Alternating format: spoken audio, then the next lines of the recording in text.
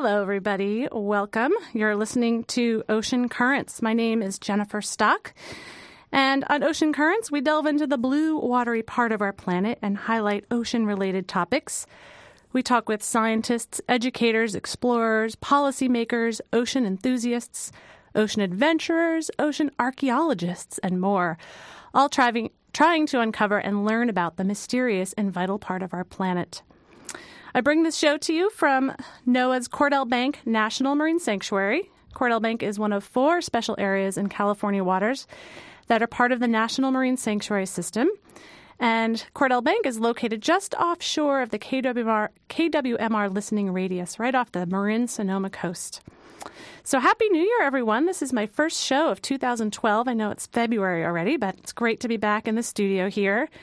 And I would like to just send a shout out to some listeners that I've heard from via email over the last year. I've been really pleasantly surprised to hear from folks in Kentucky, Ohio, Florida, and New York. And I love hearing from listeners. So feel free to send me an email at jennifer.stock@noaa.gov. I love to hear people are listening and what you like and what you want to hear more of. So it's going to be an interesting show today. My guest is going to be calling in a little bit. The rough and treacherous California coastline has a storied past that created what we know today in our communities. Each little town and feature on the coast has a story to tell from land as well as below the surface of the ocean. But looking at a more global level, the stories of our maritime heritage, they encompass the recent century's greatest mass migrations of human populations in history. A world connected that created global commerce and drove the industrialization that changed the face of human cultures everywhere. A planet's ocean that has been exploited to fuel the explosion of the human populations, and a changing climate causing all of us to ponder our uncertain future. The forces of change that allowed for this progress still drive our world today, perhaps at an ever-increasing rate. And my guest today, Dr. Jim Delgado, he's the director of NOAA's Maritime Heritage Program. This is a program within the Office of National Marine Sanctuaries. He's going to talk a little bit about our local maritime history here and put it in perspective of the past of what we have to look forward to in the future. How do we learn from these past stories? So stay with us, tune in to Ocean Currents, and we will be back in just a little bit.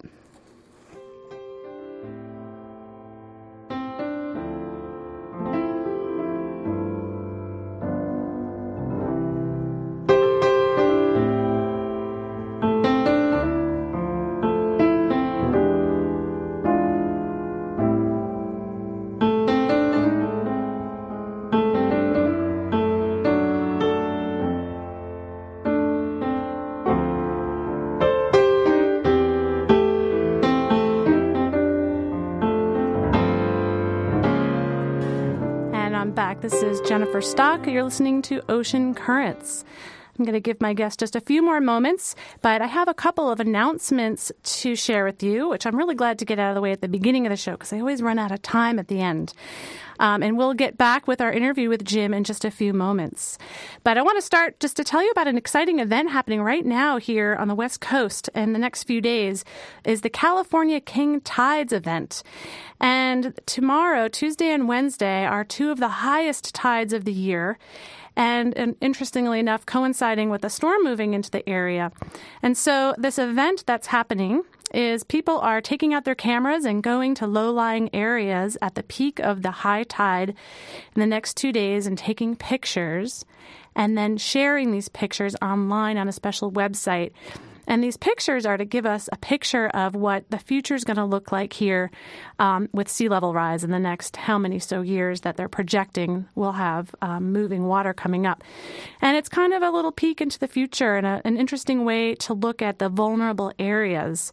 So I wanted to give you the website to learn more about the event, californiakingtides.org. And if you get online, you can find the local tides here in the West Marin area. They're in the morning. Bolinas Bay, it's at about 10:30 a.m. tomorrow. And then the day after that is an hour later. So get online and check those tides. You want to look for the peak high tide event. And take out your camera and take a look and see what's in store for us in the future. Very interesting, and the pictures will be online, and you can submit them online and share them. So take a look at that, CaliforniaKingTides.org. And I have a book recommendation of the month. While I was preparing for this show, thinking about maritime history, a favorite book I've had for years that just has an incredible diversity of things. It's called The Ocean Almanac. The author is Robert Hendrickson. Being a copious compendium of sea creatures, nautical lore and legend, master mariners, naval disasters, and myriad mysteries of the deep. Really a great book that has so many little short snippets of stories associated with the ocean, and some of them are natural science, some of them are human and history. Really cool book called The Ocean Almanac by Robert Hendrickson. So check it out. And then we also have 2 events coming up in March. And the annual San Francisco Ocean Film Festival is coming up March 8th through 11th at the Bay Theater, Pier 39. And a wonderful series of different films that will be on display over the weekend. And they're always really neat and creative. There's really no other way to view these films because many of them are premiered at this film festival. Some of them are online, but check it out, oceanfilmfest.org. And the films that will be at the festival are all online now, so you can take a look at the schedule and see when things are playing and make your plans. The San Francisco Ocean Film Festival, oceanfilmfest.org. And we also are supporting a lecture. The Cordell Bank National Marine Sanctuary Foundation is working with the Cordell Bank National Marine Sanctuary to put on a local lecture, actually north in Sebastopol, just north of Point Reyes. But March 3rd at the Sebastopol Veterans Hall, 7 to 9 o'clock. It's a free event. Superintendent Dan Howard will talk about the migratory journeys of several animals that come from all around the Pacific, Southern Hemisphere, Northern Hemisphere, all down to Cordell Bank to feed here. And then we're also going to have an interesting event. I'm going to be doing a live albatross bolus dissection. And the bolus is the stuff that a chick regurgitates before they fledge the nest. And unfortunately, these boluses are plagued with evidence of what these birds are feeding on at sea. It's not all natural stuff. And that will be at the end of the lecture. So we're going to try out something interesting there, and it'd be great to see some folks come on out for that. And that's, again, March 3rd. It's a Saturday night, 7 to 9 p.m. at the Sebastopol Veterans Hall, and learn a little bit about this incredible place offshore here and what are some of the stories that it has to tell. And you can learn a little bit more about that on the Cordell Bank website, cordellbank.noaa.gov, if you want to remember that information.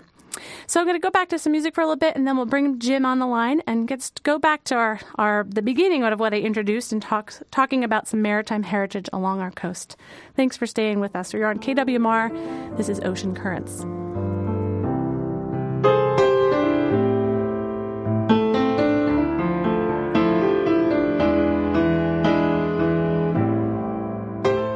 Thanks for staying with us. This is Jennifer Stock, and you're listening to Ocean Currents. And today we're diving into some maritime history. And today's guest he's a world-renowned marine archaeologist with accomplishments too long to list here. He has participated in shipwreck expeditions around the world, including exploration of the Titanic and its rescue ship, the Carpathia, several historic military wrecks, and locally excavation of ships and collapsed buildings along the now buried waterfront of San Francisco from the Gold Rush era.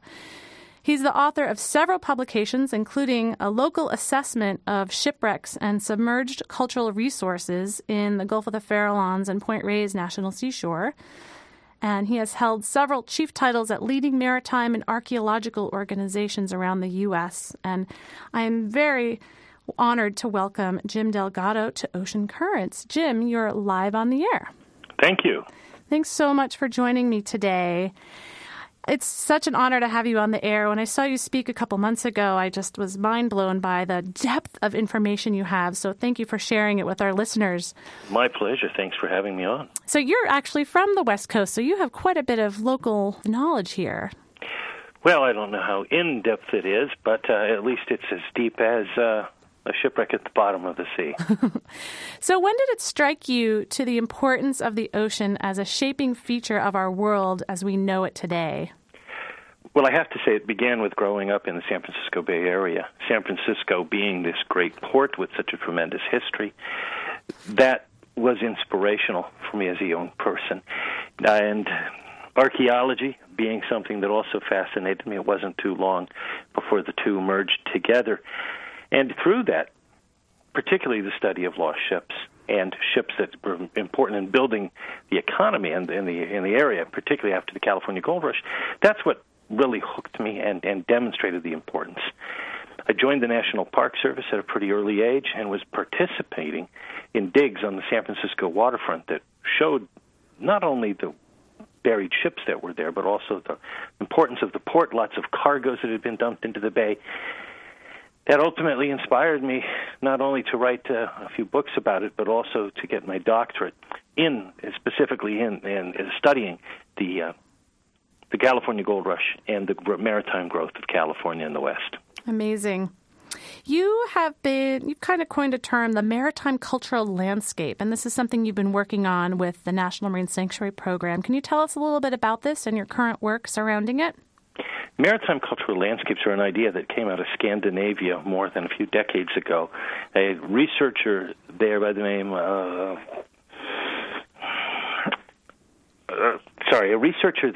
who had been working quite a bit on these various wrecks, Christian Ahlstrom, looked and said, look, there's more than shipwrecks. People lived in these areas. They used these areas, particularly in Viking times. They hauled boats out. They built boats. They had villages and communities. They navigated with this point of land or that. In other words, they knew this area. It was more than just a ship. There's an entire landscape on the water and on the coast that these people knew and lived in. And so I'm going to call that a maritime cultural landscape. That idea caught on, and today archaeologists around the world use the maritime cultural landscape as a means by which we really begin to grapple with the bigger issue of how we relate as people to the ocean and how the ocean helps shape us. So with the National Marine Sanctuaries, it's a concept that's just beginning to be used, the idea being that culture is the story of us. It's the story of us and our relationships. It's the story of the environment and us, how we relate to that environment, how that environment relates to us and how it shapes us. So, in particular, looking at the maritime cultural landscape in the Marin County and Sonoma coast area, we'd be looking not only at shipwrecks, we'd be looking at lighthouses, life-saving stations, those spots on the coast where people lived and farmed, hauled their goods down to the water, loaded them on a small schooner, and sent it into San Francisco. We'd be looking at areas in the dog hole ports where schooners used to back up and with a long, high wire would load their lumber to then send it on to San Francisco for processing at a mill.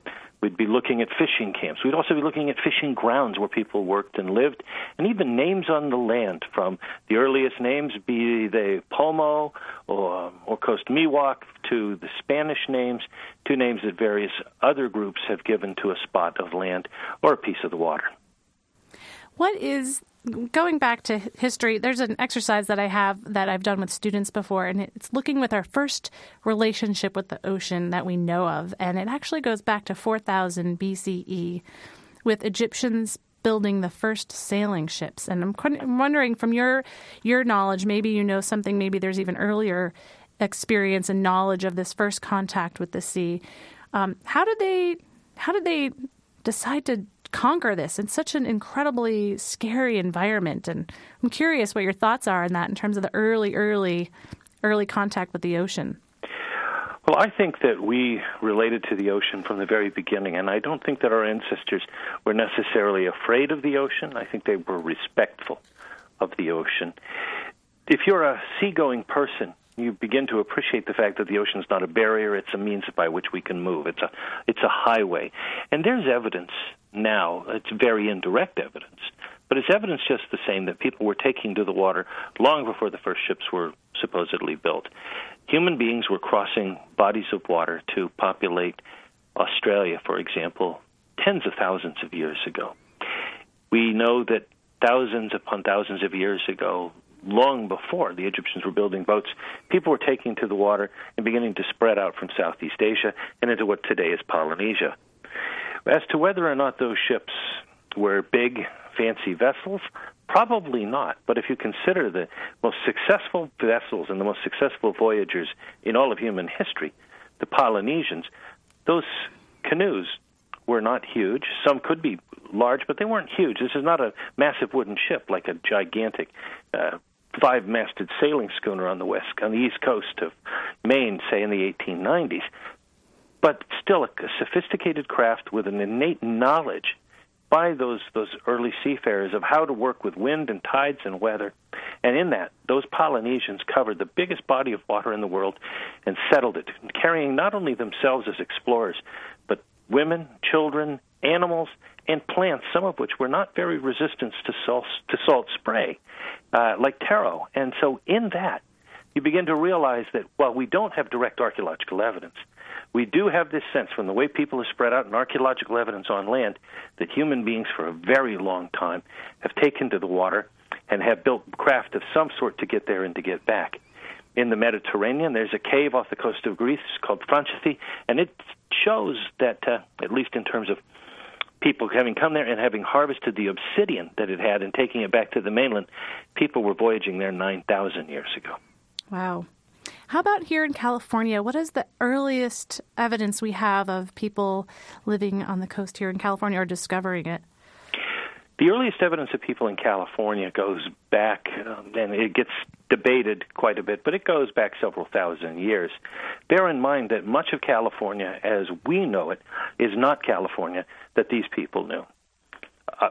Increasingly, we're gaining new evidence, not just of the fact that people were coming here early, but that they were following the coast. There's some provocative signs. A new archaeological site that's been excavated in the Channel Islands, for example, has levels that go down well below sea level. And of course that would be the case because during the last ice age and the last glacial maximum, the coast of California extended much further out.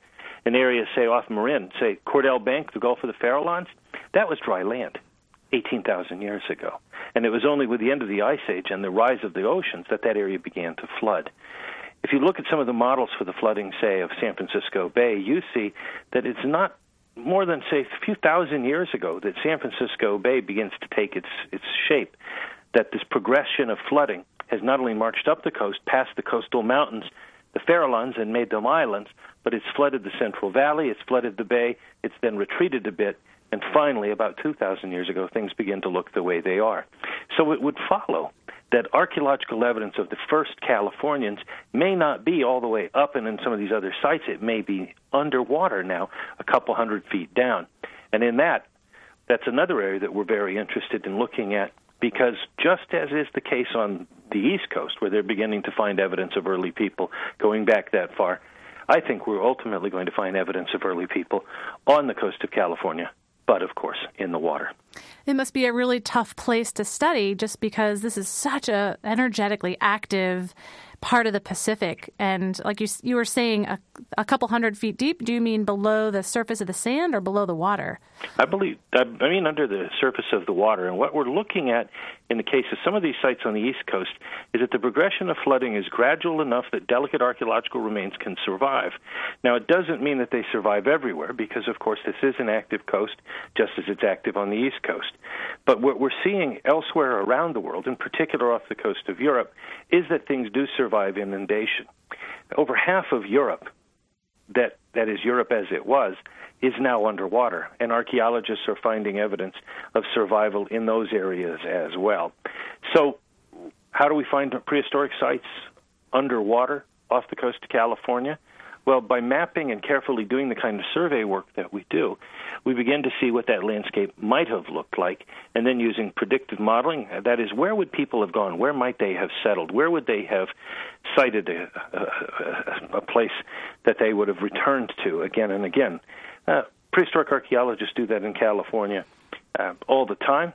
Now we just need to take those models and start looking at the bottom of the sea in areas that, one, would have been ideal for people to have used and to lived in 10,000 years ago, but also areas that might have also survived ocean current and, of course, the ongoing activities that we continue to do, such as dredging and dumping. For those tuning in, I'm talking with Dr. Jim Delgado. Jim is the Director of Maritime Heritage of the National Marine Sanctuaries, part of NOAA, and is a marine archaeologist. I'm curious, are there specific areas in our region here off of Point Reyes, Marin, Sonoma, that are target areas that you really think there might be something there? Well, the coast was, of course, right around Cordell Bank and around the Farallones, and I think that on that coast in particular, at the mouths of rivers, that might be a spot where you might find it. So directly off the Farallones, yeah, for sure. And there's also something as big and as prominent as Cordell Bank, as a huge bluff with all the boulders that are at the base of it. That might have been an ideal spot as well, particularly if people in early years were mammoth hunting. One of the things we know from sites in Europe is there were areas like Cordell Bank that people were hunting mammoth or mastodons on, and they would hunt these animals and then herd them and drive them off the cliff. It would be fascinating to go down there, do a little excavation at the bottom or the base of Cordell Bank and start finding mammoth or mastodon bones and perhaps a stone point or two. That's the type of thing that we need to start thinking about. It's not that fantastic if you really begin to consider that people were here, they were hunting, they were moving across this landscape, and they definitely were moving by water along the coast. So why not, in one of these places, why not find direct evidence of people having been here? It's amazing. It really gets your imagination stirring. And I know that there's a place on the Sonoma coast where they believe there's rock that has rubbings where mammoths have rubbed the rock a certain way just from, how a dog kind of rubs themselves against the couch, that the mammoths did the same thing on these rocks. I went to go see these rocks. It was amazing. And my mind just started stirring like, really? Well, absolutely. So who's to say that with that site, which is a well-known and rather exciting site, who's to say there aren't other rocks like that or other areas that are now underwater? If there's been more ice melting, there's whole sections of the coast that would be underwater now. And so what's the difference? Mm-hmm. Whether it's dry now, wet now, or dry then, people, animals, they're all going to be interacting there. And that evidence is not going to go away just because it's been submerged. Interesting. Let's talk a little bit about some of the wrecks that are in our area. Excuse me. You wrote an extensive report some years ago that just shows this coastline dotted with different wrecks. What's one that stands out in your mind as an interesting story? Well, there's a number. I mean, first off, let's just start with the fact that of all these wrecks, and there are more than 50 wrecks just off the Marin coast in the waters of, say, Point Reyes National Seashore. Point Reyes, of course, has a number of those. For the Farallones National Marine Sanctuary, Cordell Bank, I think, has the potential for some. And then, of course, in state waters in and around.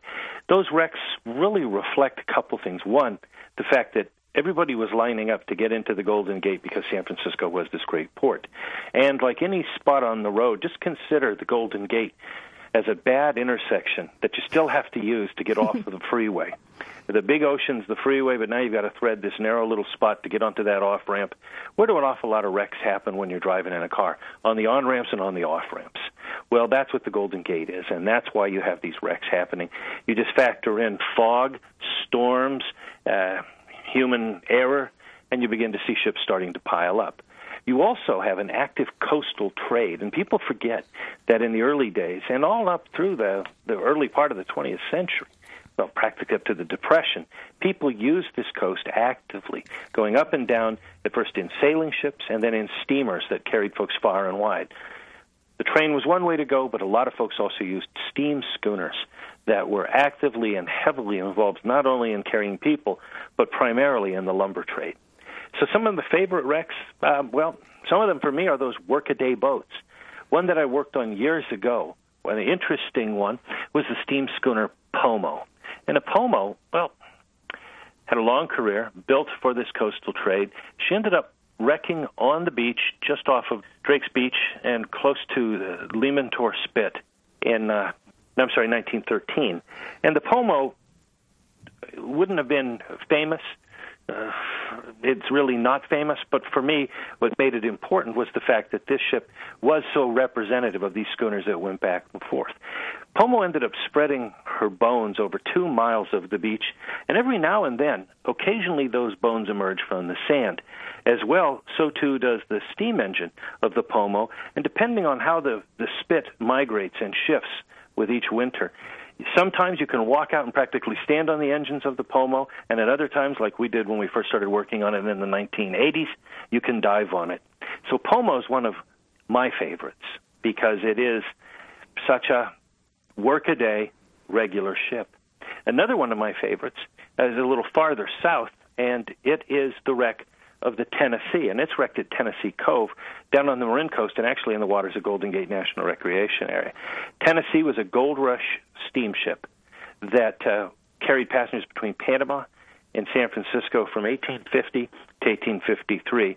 And in March of 1853, while trying to go in through the Golden Gate, the captain missed in a thick fog and ended up grounding on the rocks, and then pushed the ship further into the tiny little sand beach there at Tennessee Cove.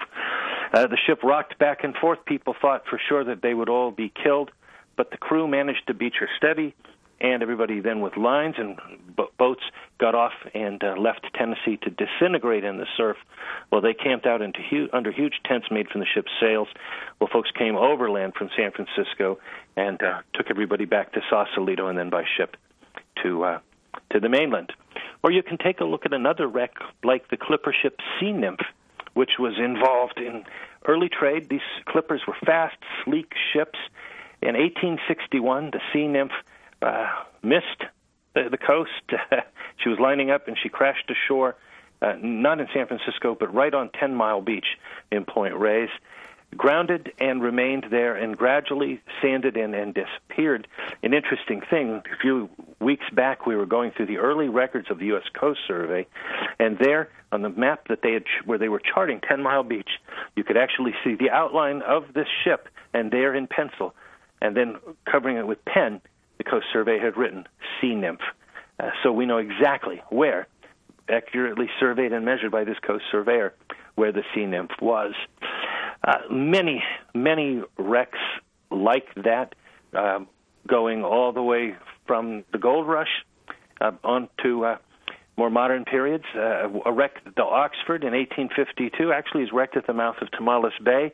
The captain, having not been here before and trying to come into California during the gold rush, thought that Tomales Bay was San Francisco Bay and that the entrance to Tomales was the Golden Gate. Boy, was he surprised. That's amazing. Folks listening, this is KWMR. You're listening to Ocean Currents. I have guest Dr. Jim Delgado on the air here talking about some maritime heritage on our coast. We also had a very active whaling station in San Francisco. That really surprises folks, all the way up to the 70s. And tell me a little bit about the whaling station and how many. This was a prominent whaling station in terms of the trade of whale. I guess oil is really what they're after, the blubber. Well, whaling is America's first major industry. It's an industry that defined us as the United States going back from colonial times and on through the 19th century. And of course, I mean, if you think about it, that industry was important because it was whale oil that lit lamps and illuminated not only houses, but also was responsible for oiling machinery. That whaling oil spawned fleets that sailed out at first on the East Coast, then throughout the Atlantic to the shores of Africa, and then into the Pacific in the early 19th century. It was whaling that introduced us to Hawaii. It was whaling that carried America into the Arctic, and it was whaling that defined us as a great seagoing nation up to the Civil War. The Civil War was a time when whaling began to take a big hit. Not only were Confederate raiders on the high seas burning and destroying American whaling ships, including a number on the Pacific, but we also were beginning to see the rise of a new industry, an industry that had begun in the late 1850s, and that, of course, was the petroleum industry. Ultimately, petroleum would become king, but whaling did persist up until the early 20th century. As a result of the importance of the Pacific, though, after the Civil War, San Francisco became the great whaling port of America. No longer would it be New Bedford or Nantucket. No, it would be San Francisco. And San Francisco whalers not only worked in the Pacific, but a number of them went to the Arctic. Ultimately, what happened is that the industry began to die out. Sending large ships out really didn't work anymore, and so shore whaling became a big activity. And shore whaling just meant you had small boats that would go out. You would hunt whales off the coast, bring them down, and haul the whale carcasses into the beach and process them. So one of the last spots where this happened on the California coast is pretty close to San Pablo Bay on San Francisco Bay, and it's the Richmond Whaling Station, which, while it closed down decades ago, remained standing until it burned in the early 90s. And that station, which is right at Point San Pablo, it was a landmark and a real reminder of just what we did as a nation. And interestingly enough, that Richmond Point, or that San Pablo Point whaling station, was the last operable shore whaling station in the United States. Really went to the latest time. Was that the Marine Mammal Protection Act that really ended whaling, or just was it the overharvest? I think that what really did it was, of course, the laws, everything that had people saying, wait a minute, you can't be doing this. Mm-hmm. And, of course, as a nation, we have stepped away from whaling. Mm-hmm. But it still happens, unfortunately, in some other countries. I think whaling is one of those stories that really is something to learn from. You know, we talk a lot about learning from the past to be, present and looking at our future in terms of managing our natural resources. And whaling and seals, we kind of went overboard really quickly and nearly decimated these populations to extinction. Absolutely. And in that's one of the reasons why we study this, is that there are many resources that were extracted early on in our history. And by better understanding the history of how we extracted resources, sometimes very detrimentally, I think that helps inform us as we look to the future. So thinking about that concept, because I think it's a wonderful one where we can look at the past, how do the decision makers of today and the different agencies think, how are they presented this information in terms of making relevant decisions today based on the past? Well, I think that for somebody like National Marine Sanctuaries, where we go is we actively study the history, and we look at that, and with maritime landscapes in particular, we look at various aspects of history, and we're not just looking at that history and saying, that's bad history, that's good history. We take a very level look at it. We record every aspect of it, and we make sure that that's there for people to see and to tap into as decisions are made. I think what's real important is that sometimes one person's history is not another person's history. In that, you will have something, say, as simple as names on a landscape. We oftentimes put names on landscapes to possess them or own them. Certainly early explorers did. That's why you would have somebody like Francis Drake coming to the Marin Coast, nailing up a plate of brass and claiming this entire area of Nova Albion for Queen Elizabeth. That's why you have Spanish explorers coming here and leaving their names on the land and mapping and charting it. And that's why the United States comes along, and we also put our own names on spots, so that the Punta de Cantil Blanco at the entrance to San Francisco Bay will ultimately become Fort Point, whereas other older names sometimes do survive.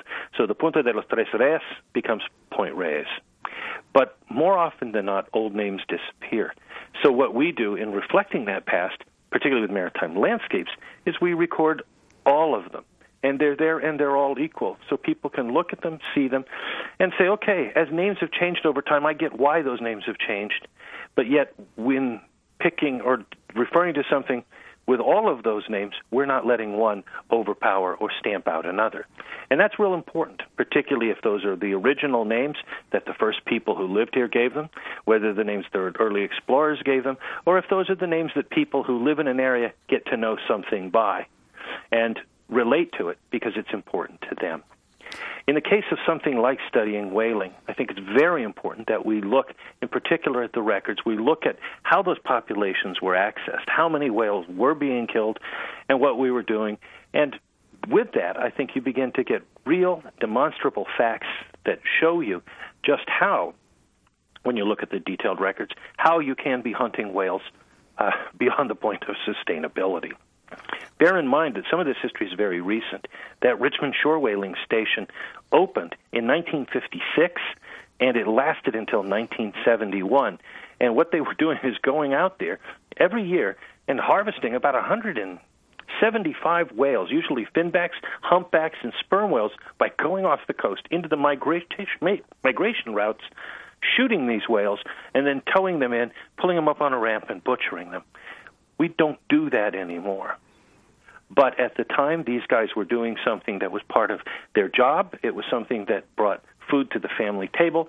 And so while we know differently now, we shouldn't then be saying, oh, no, that's bad history. No, it's history. It's important history. It's something we do need to remember. And that's history that directly relates to those waters off of the Marin Coast, because that's where these guys were headed. Mm-hmm. It's just something that we look at and we say, okay, that's an important part of their history, and this is what they did. But I don't think now, knowing what we know, that we would be going out and doing this in the migratory routes for humpbacks. Yeah, I think of the sardine fishery in Monterey as another example of that. And, it was a boom and bust fishery, heavily harvested, really boomed the area down there, and then it disappeared. And now it's a well-managed fishery, and they know more about how the fishery works in terms of there's good years for sardines and not so good years, and how do you sustainably harvest this species now. And I think that's another good story that is relevant to how we manage today. Exactly. So one of the things that I think about a lot is some of this history is incredible because we only know it because it was written down in logbooks or articles in the paper. And I imagine mining this information is incredibly difficult.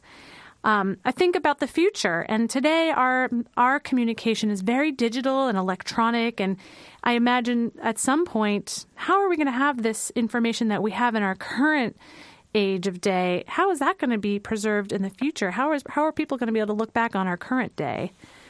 Well, one thing, I guess, is that we're always thinking that at some level the Internet, now that it's with us, is going to be with us. And one of the ways that certainly we access that older history now is that so much of it has been digitized and is going on the Internet, from old newspapers to records to photographs. It's amazing each year as I go and log in and start searching through things that people have put on the web, just how much of that early history is accessible. So on the premise that the Internet in some way, shape, or form is going to be with us, not only are we taking the earlier records and the research that we're doing and putting it online, but we are also mining the Internet for the work that has been done. A fair amount of what we're looking at now and putting together as we do a maritime cultural landscape study off the California coast is going to be accessible on the Internet. And just log in and watch as more of it comes online. You're pretty confident the Internet will be around for a long time, huh? Well, if not the Internet, some version of the Internet. It's true. I mean, just consider how much it has become part of our lives, how ubiquitous it is. Yeah. It's just interesting. When I've been on ships, they still do paper logs here and there, to mark down the date and time of certain events happening. And I always reflect back on why we still do paper logs on boats. Well, I don't know. I do love paper. Obviously, I'm a historian as well as an archaeologist. Paper does last, and I certainly have seen it last even on shipwrecks. So absolutely do love it, but I also understand and appreciate the power of the Internet. Yeah, it's really great for sharing. Tell me a little bit about an excavation you did in San Francisco under an area that had been built up, and you went and did an excavation for a shipwreck that was from way before the area had been developed. And where is this exact area? It's downtown San Francisco somewhere, but you were involved with the excavation of this ship? Well, going back to the 1970s, I've been lucky enough to participate in a series of digs with a group of friends who do archaeological work in downtown San Francisco. A great deal of that work is done by Alan Pastron, who has a private firm called Archaeotech. And Alan, for decades, has been the guy you call, as well as another fellow, Jim Allen, no relation, who also works for another company, William Self Associates. And anytime you do downtown construction in San Francisco, under California law and sometimes federal law, you have to go in and make sure you're not going to disturb something that's archaeologically significant. Now, we're not just talking about somebody's rusty old bicycle that they left 100 years ago. More often than not, we're talking about some very early things, early traces of the first people that lived here, sites that are thousands of years old, a burial ground and a habitation site from several thousand years ago that lay beneath the Moscone Center in San Francisco, for example, was one of these sites, or a tent building that had been knocked down and buried where miners had lived in San Francisco up to about 1851, next to a prefabricated house that had been shipped out during the gold rush that the excavation revealed had probably been used not necessarily by a family, but a large group of women who seemed to have a lot of male visitors. There was another place that was excavated, and this is what you're specifically talking about, which was not a ship that had been wrecked, but rather ships that had been pulled in and turned into buildings, because San Francisco during the gold rush had a shortage of houses and warehouses. With all these ships arriving, all these cargoes, you needed a place to store it. And so with more than 500 vessels that lay idle on the waterfront because the crews had run off to the gold fields, it was simple enough to take a ship, pull the masts out, pull it up onto the mud flats, and turn it into a floating, or sometimes a hulk in the mud, and use it as a warehouse or a hotel or the town jail. So with Alan Pastrin, I was able to work on a few digs, but the one most recently was in 2001, where I joined Alan's crew, and we helped excavate the ship General Harrison, a ship built in Newburyport, Massachusetts in 1840, which had arrived in San Francisco in February of 1850, and by May of 1850 had been converted into a huge warehouse by Edward and Etting Mickle, two young guys from Baltimore who had settled in Valparaiso, Chile, and from there had come to San Francisco to make their fortune as commission merchants. But that means as ships would arrive, they would step on board, they would buy part of the cargo, and they would offload it into the General Harrison. The General Harrison was not just a warehouse, it was an auction house, and various merchants would come in, and Mickle would hold the cargoes in the ship for a while, because certainly if you had a large number of shovels, shall we say, and 10 other ships arrived with shovels, well, the price was not going to be very high. So you would wait until shovels were needed, and there were none other in town, and then Mickle would have an auction and say, what am I bid here for these fine shovels? Sold, and off they'd go. That's the kind of market that San Francisco was, and the General Harrison was an important part of it, but it only lasted for a year because on May 4th, 1851, the entire waterfront burned in one of San Francisco's frequent gold rush fires, and yet the fire went out as the ship burned to the waterline. So what we did with that dig was uncover not only the entire bottom of the hull, but also the cargo, which had been hauled out, half-burned, and thrown into the bay as the local Chinese had worked to try to salvage the ship's copper and other metal fittings. That cargo included well-preserved things like clothing, boots, bags of beans, barley, wine that was still intact, though certainly not drinkable, as well as stout, porter, ale, building supplies, in short, everything that Mickle had put into that ship we found some trace of, and that reflected not only its use as a warehouse, but the broad range of where things came from. We were able ultimately to reconstruct a global network of supply that Mickle had relied on, not only to help make his business go, but that type of network was responsible for making San Francisco, this port, a port that would long survive the vagaries of the gold rush and a bust and boom economy to become the modern city that it ultimately is. Wow, it's incredible. Is there a place to observe these artifacts? Are they saved or on display? Well, there's a number of places where you can see some of them. Still processing those finds, but just now, and just this week, I believe, San Francisco Maritime National Historic Park in downtown San Francisco is opening up a new part of their visitor center, which includes an area where you can see some of the artifacts and things from the buried ships. And that is right at Fisherman's Wharf, next to Hyde Street Pier. Their visitor center is a beautiful spot, and you can walk through and actually see various stages of San Francisco's history, including that section, with lots of pictures of the excavations. Excellent. That's actually an incredible treasure that we have here as a national park goes, and a great location. I love going down there, and hope lots of people will go down and just walk the ships, getting a perspective of the bay and the changes over time. It's really exciting. But that's great. Those things are on display and people can see them. What's involved? We have about 5 minutes left. What's involved with preserving artifacts that are found like that in an excavation? Well, everything that comes out of the ground that's been wet, and particular things that come out of the ocean, requires what we call conservation. That means if you just take it home, it's going to fall apart. So what we have to do is we have to treat them. We have to take salt from water and extract it from the artifacts, or it begins to splinter and fall apart. If something's completely waterlogged, we have to drive the water out. But because the wood has changed chemically, that wood will ultimately collapse unless we fill the partially collapsed cells of the wood with something that holds it together. And in that circumstance, we generally use a water-soluble wax called polyethylene glycol.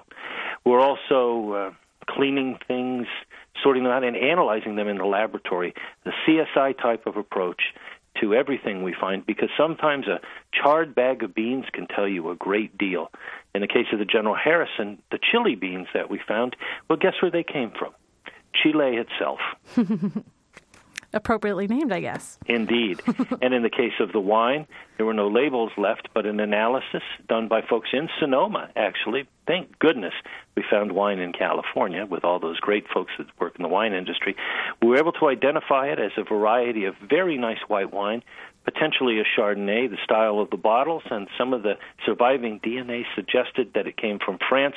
So we'd like to think that perhaps what we had there was a very nice Burgundy-styled Chardonnay, perhaps a Merceau or a Montrachet, something nice and buttery to delight the palate of somebody in Gold Rush, San Francisco.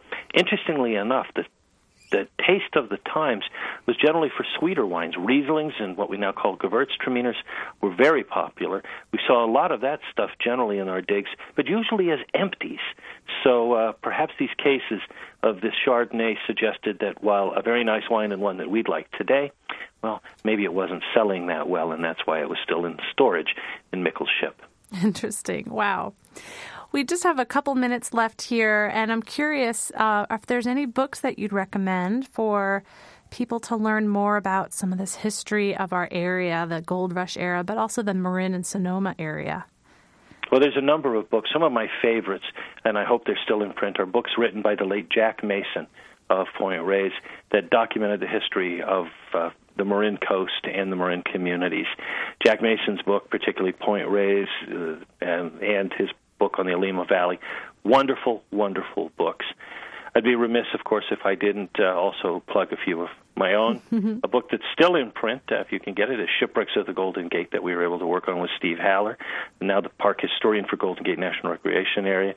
And there's also a few books that we did, including a very detailed and scholarly one on digging up downtown San Francisco called Gold Rush Port, the Maritime Archaeology of the San Francisco Waterfront, that University of California Press published. And also my favorite book about a shipwreck on the California coast, Tom Layton's book on the Voyage of the Frolic, opium clipper turned California trader from China that wrecked on the coast near Mendocino. Tom Layton found remains of that wreck in a local Kashaya Pomo camp. These people had salvaged the wreck in 1850, and that began an incredible journey in which ultimately Layton went back to the shipwreck itself and learned a tremendous amount, not only about the vessel, but how through time this ship had influenced many, many people, many, many cultures. So The Voyage of the Frolic is another book I'd recommend. Wonderful. Thank you so much. Jim Delgado, this has just been a very fast interview. There's so much to discover about our past here.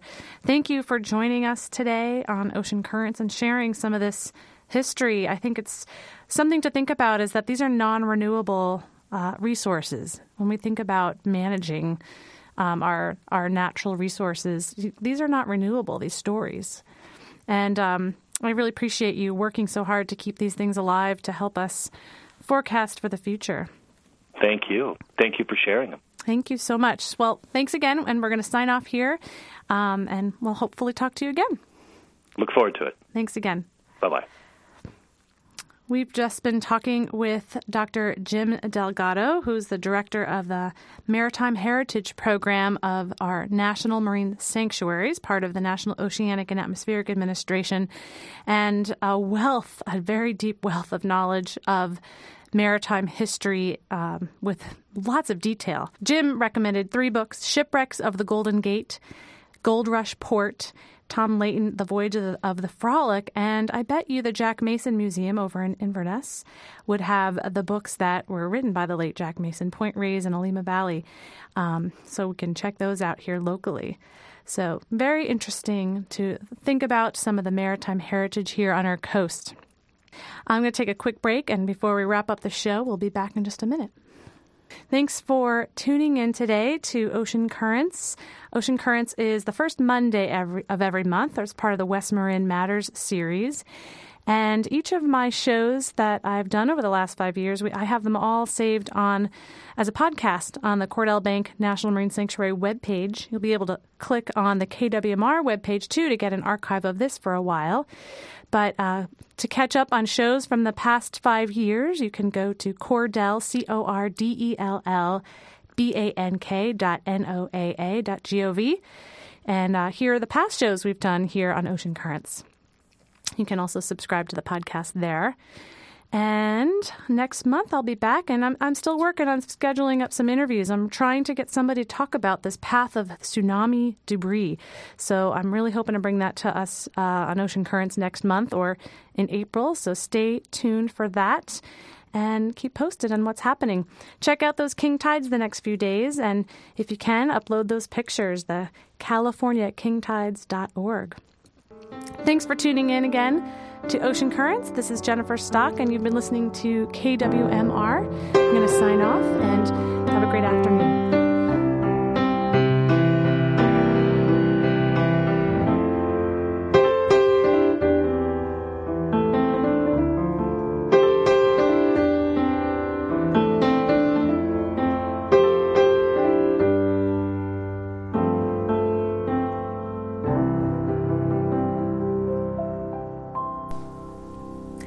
Thanks for listening to Ocean Currents. This show is brought to you by NOAA's Cordell Bank National Marine Sanctuary on West Marin Community Radio KWMR. Views expressed by guests on this program may or may not be that of the National Oceanic and Atmospheric Administration and are meant to be educational in nature. To learn more about Cordell Bank National Marine Sanctuary, go to cordellbank.noaa.gov. Thanks for helping to protect our ocean.